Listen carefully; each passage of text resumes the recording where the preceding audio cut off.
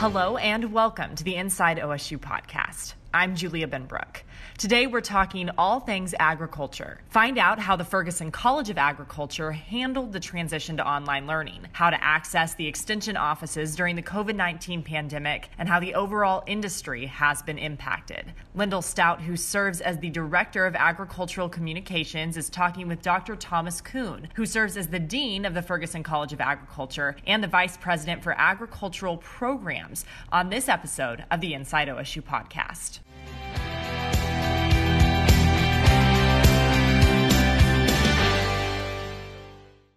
Let's dive right in and talk about agriculture in general in Oklahoma. It's, of course, a busy time of year any year, but there are added layers this year, of course. What is your take?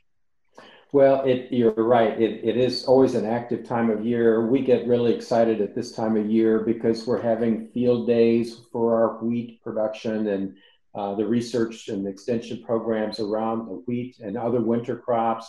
Farmers are getting ready to put in summer crops. Actually, some are already going in, corn, and they're getting ready to put cotton in. So it's exciting in that way. There's also kind of the transition on the livestock side, particularly with beef, because a lot of the calves that were produced this spring, they're growing rapidly, we hope, and nursing well. The ones that were produced last fall are going off to market and hopefully are fattened up pretty well from grazing on all of that wonderful wheat that we've had. So it is a big transition time generally for Oklahoma agriculture. And this year, the transition is a whole order of magnitude greater and more complex. With that in mind, what kind of guidance would you have for Oklahomans during this time and Oklahoma producers? Obviously, we lean into education during times like this. We're here to serve everyone along that whole supply chain, from the producers and the industries that support them to the transportation and marketing organizations and companies, and all the way to the consumer, so that they can understand why there might be disruptions in the supply chain right now and what they can do about it, the kind of planning that they can do, and so on. So it's been extremely tumultuous for the producers. On the livestock side, and beef in particular, the markets are just extremely unpredictable. And there's a lot of uncertainty, and markets hate uncertainty. And so what that means is that producers who are producing those calves that are going off to grazing or perhaps to feed yards, or the finished livestock, the finished steers and heifers that may be going off to harvest, the producers just aren't getting anything near the value that they expected out of those because of the uncertainty in the market. It's compounded by the fact that on the harvest side and on the processing, the facilities are also facing shortages of labor. People are coming down sick with COVID, or they're putting in processes to protect their workers from being infected, so greater distance and so on, which means it slows down the process that we rely upon. And it's not like you've got a can of something that you can put on the shelf in the warehouse for 6 months and bring it back out. These are live animals. They are ready for market when they're ready for market. And that means that if you keep them longer, you have to feed them, so the expense goes up. Plus, our facilities that process them are not equipped to handle larger animals. So it's extremely challenging for our producers. And I think it's important for consumers to understand what a strain this is currently on our farmers and ranchers. On the crop side, our producers, we're looking at a wonderful wheat crop, just fantastic in the way it's grown and matured and so on. We got hammered with a frost. And it takes about a week to 10 days to start to see the impacts of that, and we're seeing it now. And in parts of the state, southwestern Oklahoma in particular, there may not be much to harvest there. On the consumer side, they go to the store and try to keep social distancing and wear their masks and all those kinds of good practices. And they get there, and the shelves, some of the shelves may be bare. And part of it's because of what's happening here on the processing side. At crops are being grown, the livestock are being grown, but they aren't able to get to the market sometimes because of these disruptions. This time of year, a lot of people rely on OSU Extension all year long, really, but especially this time of year, there are usually field days at extension sites and research sites around the state. Extension is closed, but those educators are still working. People can still tap into the resources of Extension, right? Absolutely. And what a tremendous workforce we have. These people are so loyal. Our educators in the county offices and our state specialists and area specialists who provide them with expertise to relay out. So our staff in the county offices are not working from their county offices now. Like everyone else, they're working from home, but they're still working. So they're available by phone, they're available by email. If the call goes into the county office, in each county, we have a different way of handling that, but ultimately, if you leave the message gets to the educators, and the educators will follow up by phone, email, text, whatever, and even making visits. If someone has a concern in a field that they want to have checked for a particular insect pest or plant disease or something like that, they can leave a message or talk with the educator and say, hey, I think I've got downy mildew. Would you come out and check it? And where is the field and so on. And the educator can go out and do that. And whether the farmer is there or not, if the farmer's there, of course, we want them to keep distant and so on and communicate by speaking loudly in the field. But we can still do those kinds of services.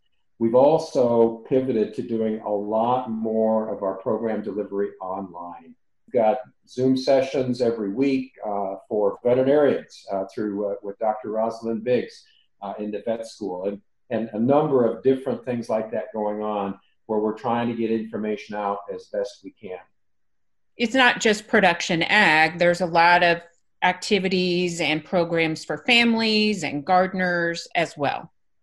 Absolutely. So, for example, our 4-H educators have been extremely creative in coming up with ways to get experiences out for youth who may be at home and maybe they need a break in the middle of the day, or perhaps they've arranged for their 4-H club to meet online.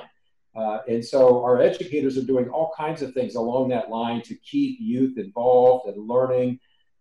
One of the beauties of 4-H is that young people have an opportunity to pursue their curiosity and direct their own learning. Well, so we're just trying to put as much content out there on the internet through our safe and secure websites so that youth can benefit from that, learn from that, experience that, practice their music and learn how to record themselves and produce it and so on. So all kinds of youth activities that we have. We even had a dress review, several different counties. We've had dress reviews online as a way to keep youth involved. And so, I think a lot of parents are finding, as they're trying to understand how to keep their children busy and active in their learning, they're finding there are resources here on our website that are extremely helpful for that. Let's talk about research now. It's the foundation that fuels extension work. But what's going on with the Oklahoma Agricultural Experiment Station during this time? We've really been continuing the research that we had underway by and large. We're doing it differently. So, for example, our staff have to keep socially distanced, whether they're in the field or in the lab. And our travel is different because we can't have 5 people piled into one vehicle, that kind of thing. So, we're having to make adjustments, but we're still doing the research that we've been doing. It's a critical time right now for our wheat research team to be able to get out and evaluate the variety trials that we have, 22 or 23 locations around the state. We've got research going on with applications of different fungicides. We're gearing up for research on our summer crops, the milo that's going in, cotton, corn, soy, and so on. So all that research is going on. We still have cow-calf operations, on our research ranges where we're monitoring our cows and their calves and how they're responding. So the research enterprise is still very much ongoing. we can't wait. Everything is tied to the season and the time of year. And so we really have to stay with that. A lot of adapting all the way around. Perhaps the highest level of adapting has been with our students and faculty moving classes online. Now we're nearing the end of the semester. Some students are graduating. What is the status there? Well, I just have to tip my hat to our faculty and our students, because we went into spring break expecting to come back from spring break and have the rest of the semester and all of the banquets and award ceremonies and so on, culminating in commencement. And during spring break, at the beginning of spring break, we learned that actually that's not going to happen. And so faculty had to adapt in about a week and a half to converting the course that they had been teaching in a face-to-face format to delivering it online. Now, a lot of our faculty have been teaching online, so they know how it works. But the way you teach online is really different than the way you teach in face-to-face. So they had to adjust rapidly. And the students had to adjust as well. They're used to going into lecture or perhaps going to a laboratory and so on. Now, all of a sudden, instead of laboratory where their hands are doing the work, they're watching it on a video screen where one of the graduate assistants is conducting the experiment, and they're watching it carefully to learn from that. So huge transitions that we had to make, but we've made them. Our faculty are real troopers for it. The students have really been resourceful in finding ways to adapt. Some students didn't have the technology. Our library, Dr. Johnson, the Dean of Library, was very quick to respond and be able to check out laptops for students to use, hotspots for them to use for internet access and so on. So we've made that transition. We hope we don't have to do it again in the fall. And perhaps kind of the biggest disappointment is we're not having commencement in May. The students who graduate this semester may come back in December, and we'll have sort of a double commencement in December, those who are graduating in fall semester as well as those who graduated in the spring. So that will be one big celebration, I'll tell you. But for now, we have to keep our distance. We can't have a large group gathering, and so we're not doing commencement this spring. As we kind of wind down our conversation today, we started the semester with one of our biggest announcements ever, which was the unveiling of the Ferguson College of Agriculture and the tremendous gift from the Ferguson family. Talk about that, where that campaign stands, and obviously the, everyone looking forward to the new building and all of that. Has any of that changed during all of this? Well, the way we're doing it has changed. Kind of the standard theme is the way we do things have changed, but we're still doing what we need to do. And so the New Frontiers is the name of our campaign to raise support for our new building, the new building for the college. It will be located just catty corner from the current Ag Hall on campus, right there on the east side of Monroe over what's currently a parking lot. But certainly the Ferguson announcement was a really special day and a lot of build up to it. But, the Ferguson family is just a tremendous family, just wonderful people, not because they gave us so much money, but because they're so committed to our mission. And I think that's the best part of this story is understanding who they are.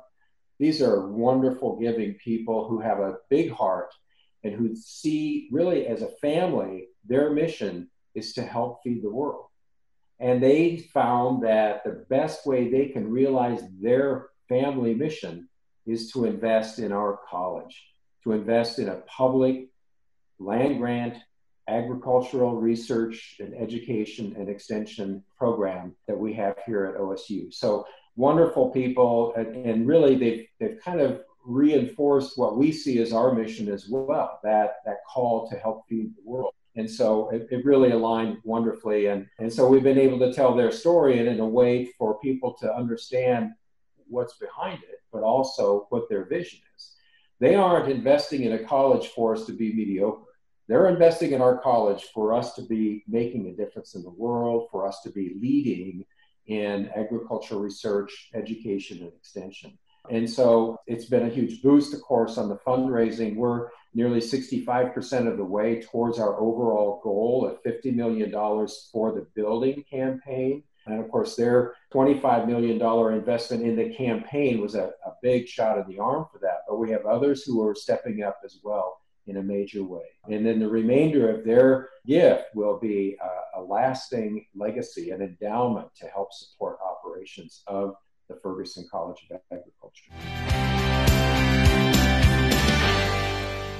You can find more resources at extension.okstate.edu. The site includes COVID-19 information, timely topics, fact sheets, and event details for both online events and events that have been canceled or postponed. Thank you for listening to this episode of the Inside OSU podcast. Don't forget to like, share, and subscribe.